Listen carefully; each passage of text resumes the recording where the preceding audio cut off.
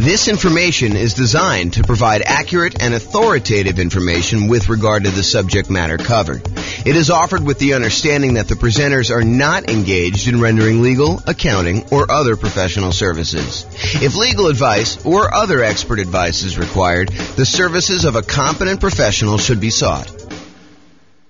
Welcome to the Little Rock Real Estate Investing and Real Estate Financial Planning Podcast. Learn all about investing in real estate in Little Rock, Arkansas, with a combination of real estate financial planning and modeling with numbers specific to Little Rock. Plus, syndicated, more generalized recordings of live and pre-recorded real estate investing classes, not all of them specific to Little Rock.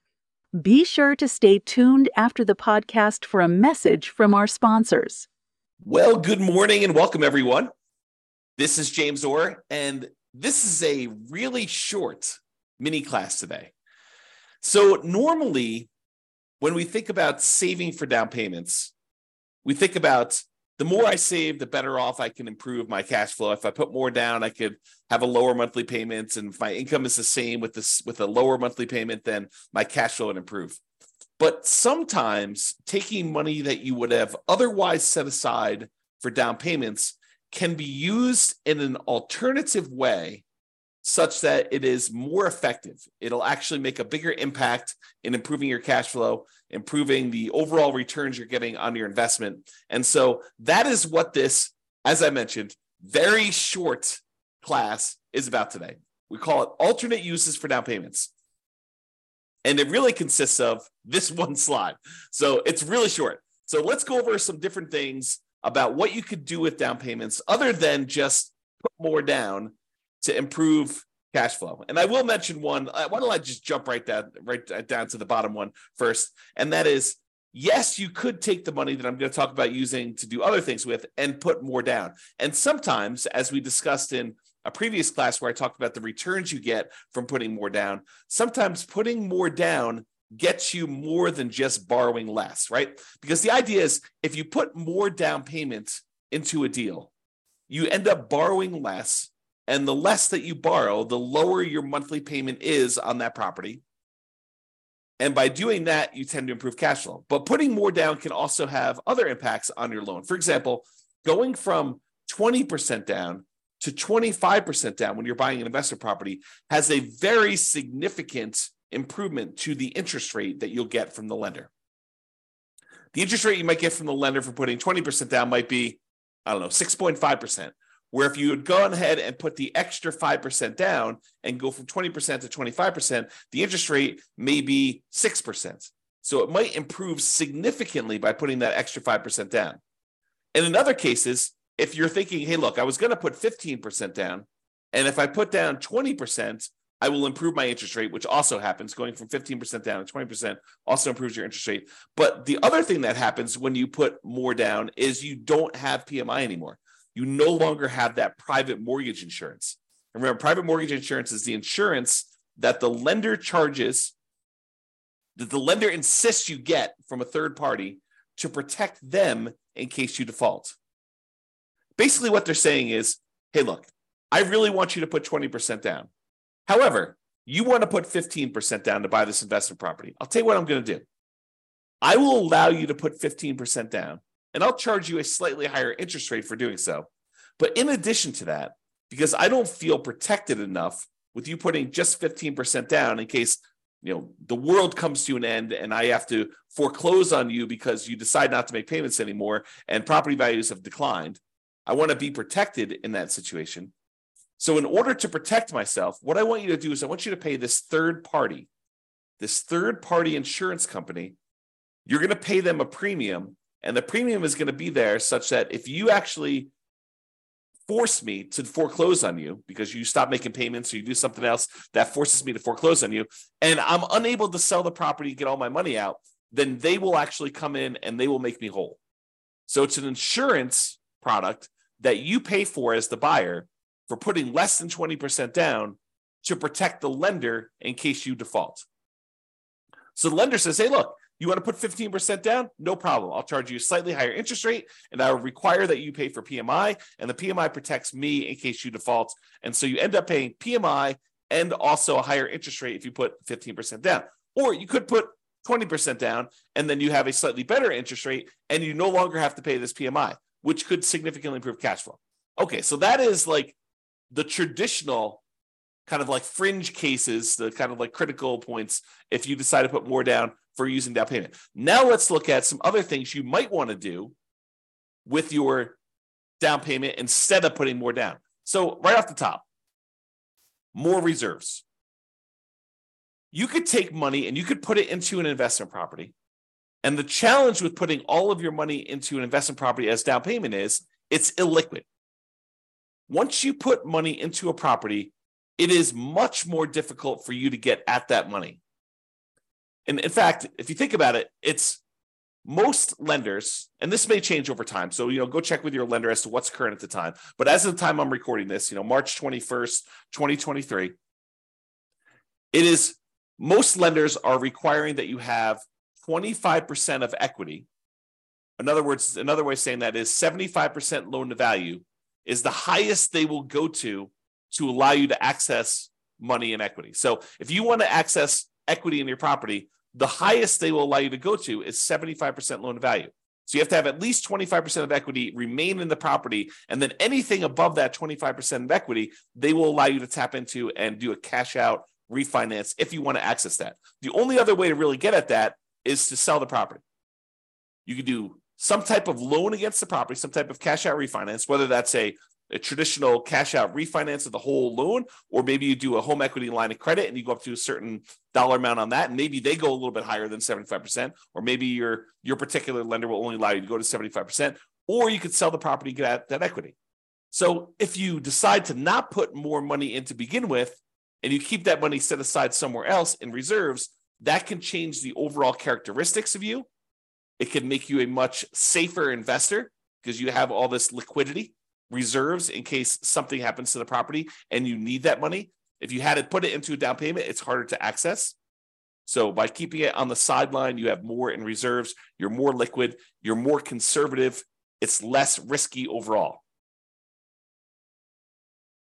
Okay, so you could do more reserves. And some lenders like seeing you have more reserves. I don't know if I've ever seen this, but I could imagine a lender actually giving you a slight break on the interest rate by having a very large amount of reserves. I don't recall ever seeing that, but it's possible a lender could do that, especially in the future, especially if they start valuing reserves more in the future, okay? The other thing you could do with your down payment money, instead of putting more down, is you could pay off other debt. Imagine you have a certain debt to income ratio, and the lender actually does change the interest rate based on your debt to income ratio for certain loans. FHA, I don't think they do that with, but I think conventional they do. So, and I'm not a lender. I should tell you that right up front. Go check with your lender to make sure what I'm telling you is 100% true for your situation and whatever is current at the time. But I believe lenders actually do change your interest rate based on your debt to income ratio. If you have a really high debt to income ratio, if you're going over what their standard is, they may still be willing to make the loan, but there's some type of premium. There's some type of risk premium on the interest rate to do that. So you could say, hey, look, I was thinking about putting 30% down to buy this property. Now what I'm going to do is I'm going to back it down to 25% or maybe even 20% down. And I'm going to take some of that money and with the help of my lender to find out which ones I should pay off and which ones I should not pay off, because paying off certain ones can impact your credit score in an adverse way. You pay off the wrong thing. You close a account that was giving you a boost to your credit score by giving you a longevity rating. One of the things that is a factor in your credit score is how long you've had certain loans or credit lines open. And if you go and you pay off one and you close it down, that could lower your credit score instead of actually improve it. But the lender may say, hey, look, if you go pay off these 3 bills that you've got outstanding, that would significantly improve your credit situation, your debt to income in this case, and maybe even your credit score, depending on what it is and how it's all working out. It's not super straightforward, so I can't give you specific advice about it. You'll need to talk with your lender in detail before doing this. But if you tell them, if you go and they say, you pay off these 3 things, that will improve your DTI and I'll be able to get you a better interest rate in your loan. That may be a better use of that money than putting more down. Counterintuitive. But this is why you need to think about these things and you need to talk to your lender about it. The other thing that may be counterintuitive, instead of putting more down, hey, I was going to put 30% down, but now I'm going to actually only put 25% down. I'm going to take that extra 5%, maybe it's even not even that much, but I'm going to take that extra money and I'm going to use it to buy down my interest rate. By buying down my interest rate, it may improve my credit, my interest rate. By buying down my interest rate, it may improve my monthly payments so much more than putting the extra 5% down. And we did this math recently. Trying to remember what class it was, but we did a class where I showed you, I think it was how to improve cash flow. One of the strategies was taking money from seller concessions and using it to buy down interest rate. And I had the matrix up of what my lender sent over about how much it costs to buy down the interest rate so much and what that does to the monthly payment. And I think we did the math and I showed you, hey, look, if you just put this much more down, it would have improved your monthly payment by this amount. If you actually use it to buy down the interest rate, it improves it by this amount. And so it may be better for you to price out buying down interest rate on your mortgage instead of actually taking that money and putting it extra as down payment. Now, if you're only going to hold the property for a very short period of time, does it make sense to go buy down your interest rate for 30 years? Probably not. If you know you're going to be in and out of the property in 5 years, 6 years, 10 years, whatever it is, then buying down the interest rate for a 30-year period may not make sense. But if this is one of the properties that you plan on holding in your portfolio forever, it's going to be one of the ones that you've designated that is going to be the source of your positive cash flow in your financial independence, retire early sort of model, then maybe you do pay down the interest rate because you know you're going to hold that loan for 30 years. But this is why you need to understand what your plan is. If you're buying properties, you're going to use the strategy where you buy 10 rentals, hold on to them for a period of time, then sell off a portion of them to pay off the remaining. Maybe you don't actually buy down your interest rate because you're either going to sell some of them and you're going to take that money and then pay off your other mortgages. So if that's your strategy, maybe buying down interest rates doesn't make sense. But if your strategy is, hey, look, I'm going to buy a certain number of properties and these are the properties I plan on holding forever and ever and ever into retirement, then maybe buying down the interest rate does make sense. Okay. And the last alternate use of down payment, instead of putting more down, the last one I've got on here is deciding to prepay private mortgage insurance. So instead of putting another $5,000 down on buying your next property, which might save you, I don't know, $25 a month, somewhere in that ballpark, maybe $30 a month, depending on the interest rate, you could choose to prepay PMI. You take the $5,000 and get rid of a, I don't know, $160, $200, $250 a month private mortgage insurance payment.